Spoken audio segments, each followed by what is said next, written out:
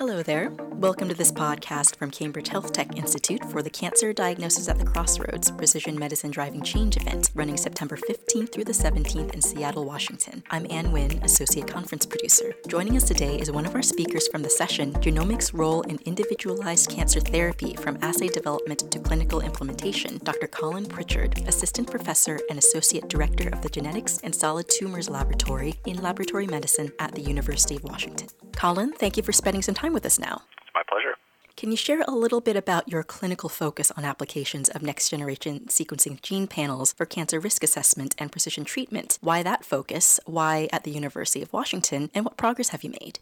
We've been offering next-generation sequencing-based panels for both cancer risk assessment, like you said, and for precision treatment. By that we mean we're actually testing the tumor tissue. And the reason for the focus is several-fold. We have quite a bit of expertise in cancer biology at the University of Washington and in the larger University of Washington system. It's been my own personal area of interest for many years, but I've always dreamed of getting into this area, even since back in the late 90s, early 2000s. I got inspired in medical school by some of the technologies that were coming along to do broader profiling of tumors to try to identify unique features that would help personalized treatment.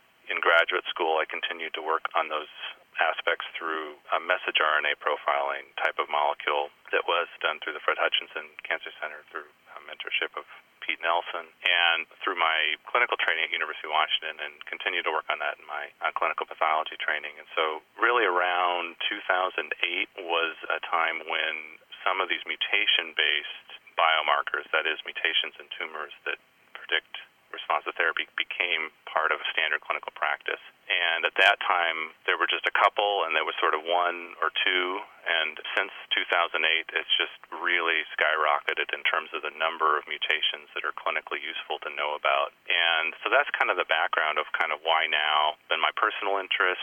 Certainly, there's lots of expertise in the institution that I've benefited from and from my colleagues. And so in 2010, I'll just switch gears and talk a little bit about cancer risk to start with. So with cancer risk, what we're talking about is measuring mutations that are inherited throughout the body, and you can take a blood sample and look at the patient's DNA and the blood cells as a surrogate for the DNA throughout the body and see if they may have inherited a mutation that may predispose them to cancer. So that's very different than the tumor-based testing. So I'm just going to focus on the blood-based cancer risk testing for now. So for that, there was this very exciting paper that was led by Dr. Tom Walsh through Dr. Mary Claire King's lab, talking about a brand new approach to cancer risk assessment. So Dr. King was the person who first identified the BRCA1 locus, very famous for that gene that's very important for breast and ovarian cancer risk. And Tom Walsh and her lab developed a next-generation sequencing panel approach to look for not just BRCA1 and BRCA2 mutations that are associated with cancer predisposition, but dozens of more genes. And that original panel was of 20,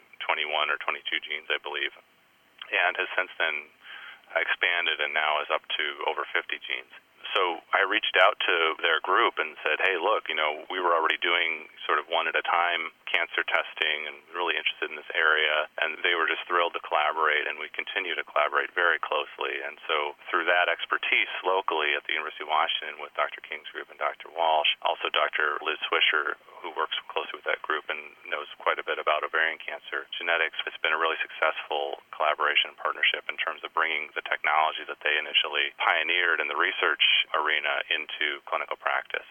So that's the sort of short story on the cancer risk assessment. So we offer two clinical panels focused on cancer risk. One of them is called BRCA, and that was the technology that was originally pioneered by Dr. Walsh and Dr. King, and we continue to work together and offer that as a sort of what we call comprehensive cancer risk panel. So that panel is designed to be as broad as possible to include all the genes that we know may be associated with a high risk of cancer. So we're not interested in low-risk genes there. We're interested in genes when you have a mutation that you've inherited that it's a very high risk or high predisposition to cancer, because those tend to be more actionable. By that I mean if you as a patient know about that, you're more likely to have very clear guidelines about what you might do. So for example, a woman who has, for example, a BRCA1 mutation may decide that, my risk of breast cancer or ovarian cancer or ovarian cancer is so high, I might actually decide to take measures like prophylactic surgery. That's certainly an individual decision and not necessarily something that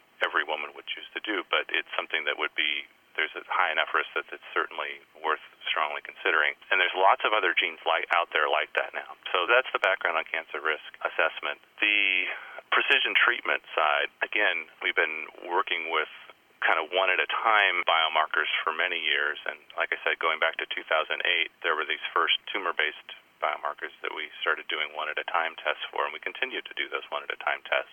But right around about 2-3 years ago, got to a tipping point where there were certain cancers, for example, lung cancer, where now there were 3 mutations, 3 different tests that were being ordered almost every time in certain contexts of advanced lung cancer. And there were other cancers, too, where there would be multiple of these individual tests that were indicated. So it started to make sense to think about a panel there as well, much like the cancer risk setting, where more and more genes were identified, in part through the research of Dr. King and Dr. Walsh and others.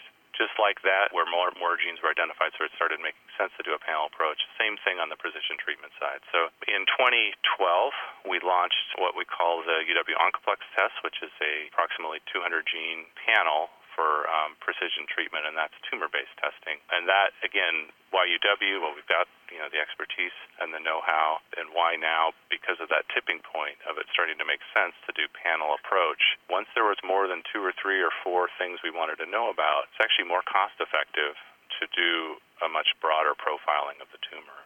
What are the most pressing challenges in translating genetic information into clinical settings and ensuring such data benefit individual patients? That is, what generally needs to be done to overcome them and who needs to be involved?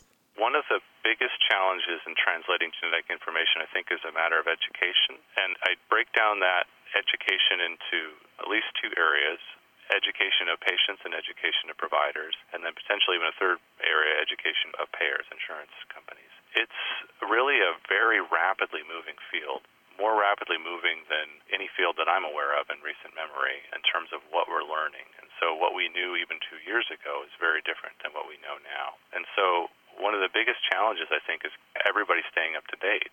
So if you're a patient getting a report, got all this information on it, and let's say you're seeing an oncologist and they're just struggling to keep up with all this information too, and they can't really necessarily counsel that well, then that doesn't necessarily help the patient that much, even if there's really great data out there in terms of what that genetic information means for the patient. Well, if the people who are counseling aren't up on that, don't know about it, then that's a problem. And so that's one of the really great things about the seminar and these types of events, is that it can, I think, really facilitate that education piece and really spread the good word about all this cool information that we know about the genome that's out there. So that's one of the biggest challenges, and why it's really critical to have as much interaction with local experts and regional experts and national experts in this area who can do the work of scouring the literature, learning about what the newest knowledge is from clinical trials, et cetera, and then can communicate with these various groups to try to help get the best information we can to our patients. So that's one of the challenges. There are other challenges just in terms of kind of logistics. So this is a challenging area for laboratory medicine, which is the field that I'm in general, and then other diagnostics groups, in that we're dealing with big data in a way that we've never dealt with before in the diagnostics community. So what I mean by big data, I mean, this is kind of a buzzword, but basically data sets that are 10, 100, 1,000, maybe even 1 million times bigger than the kind of data we've had to deal with before. So I'm very lucky to be at the University of Washington, especially in our Department of Lab Medicine. We actually have an entire medical informatics division with very strong computational support and servers and multiple, MD and PhD level faculty who are experts in medical informatics and bioinformatics who can support this data. But even with that existing infrastructure, it's quite a challenge, because these data sets, just to give some sense of scale, one patient's data, the raw data, may be terabytes. So that's the 1,000 gigabytes, just the actual raw data. So you can imagine if you're trying to do hundreds of patients or thousands of patients testing, that adds up pretty quickly. And just thinking about how to store the data, how to analyze the data, how to process the data is actually quite a challenge. But it's something that we've been pretty lucky that we've been in a position where we had most of that infrastructure set up, and the new infrastructure we needed, we had the expertise to be able to accommodate that. But in terms of getting into this area, that's definitely a challenge, and it continues to be a challenge. I think we're buying a new server about every 6 months or so to try to keep up with the big data. So there's just that logistical piece. The other piece of that challenge is the interpretation. So I talked a little bit about communicating as one piece, but there's also the challenge of just interpreting for the experts, because there's various levels of knowledge. What we've done and what many others have done who are in this field, I believe, is to try to tier the data in a sense. So what I mean by that is have certain genetic variants or mutations that are very, very well curated. We know exactly what to do with the information. We can make very, very clear recommendations to the provider and to the patient about a course of action based on that mutation or variant. And then sort of tiering below that, there may be some things where, there's some data in maybe early phase clinical trials or maybe in limited case studies, but there is data in people that this particular mutation or variant really is probably important for making treatment decisions, or if it's on the cancer risk side, is probably important in terms of predicting cancer risk. And those would be lower down. And what do you say about that? It's a challenge. You don't want to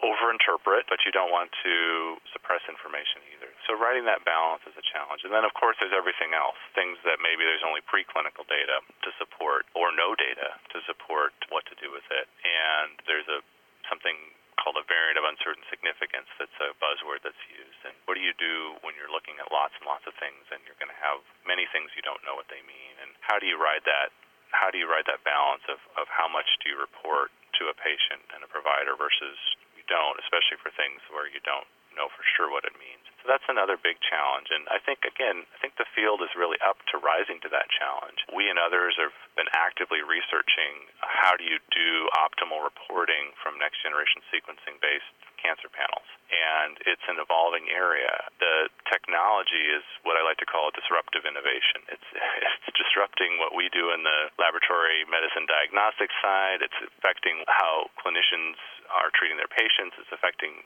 patients themselves, but it's all technology-driven because we have this next-generation sequencing technology that can sequence about 1 million times more than we were ever able to do before. And so the effect of that is that in a cost-effective way, we can get much more data than we ever knew about. And the challenge is then on the interpretation side is sifting through this and trying to separate the wheat from the chaff. So like I said, we and others are very actively researching optimal approaches to that process of sifting the wheat from the chaff and what is the appropriate thing to put on a clinical report, what's not appropriate. And I think that if you've got people who are expert clinicians on the diagnostic side who are really making careful decisions about what goes on a report, I think this is being done quite well across the country even now, but it's certainly a challenge.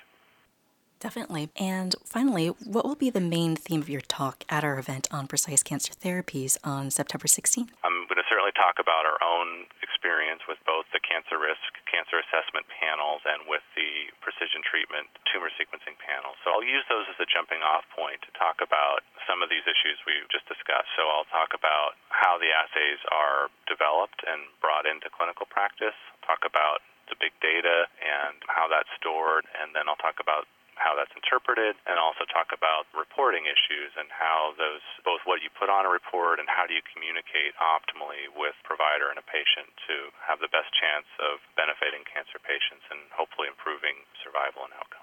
Sounds fantastic. Well, Colin, thank you again for giving us a very rich glimpse of your research and experiences and observations. Yeah, well, thanks so much for the invite, and I look forward to the conference in September. That was Colin Pritchard of University of Washington. He'll be speaking during the Cancer Diagnosis at the Crossroads Precision Medicine Driving Change event taking place September 15th through the 17th in Seattle. If you'd like to hear him in person, go to www.healthtech.com/precision-medicine-cancer for registration information and enter the key code podcast. I'm Ann Wynn. Thank you for listening.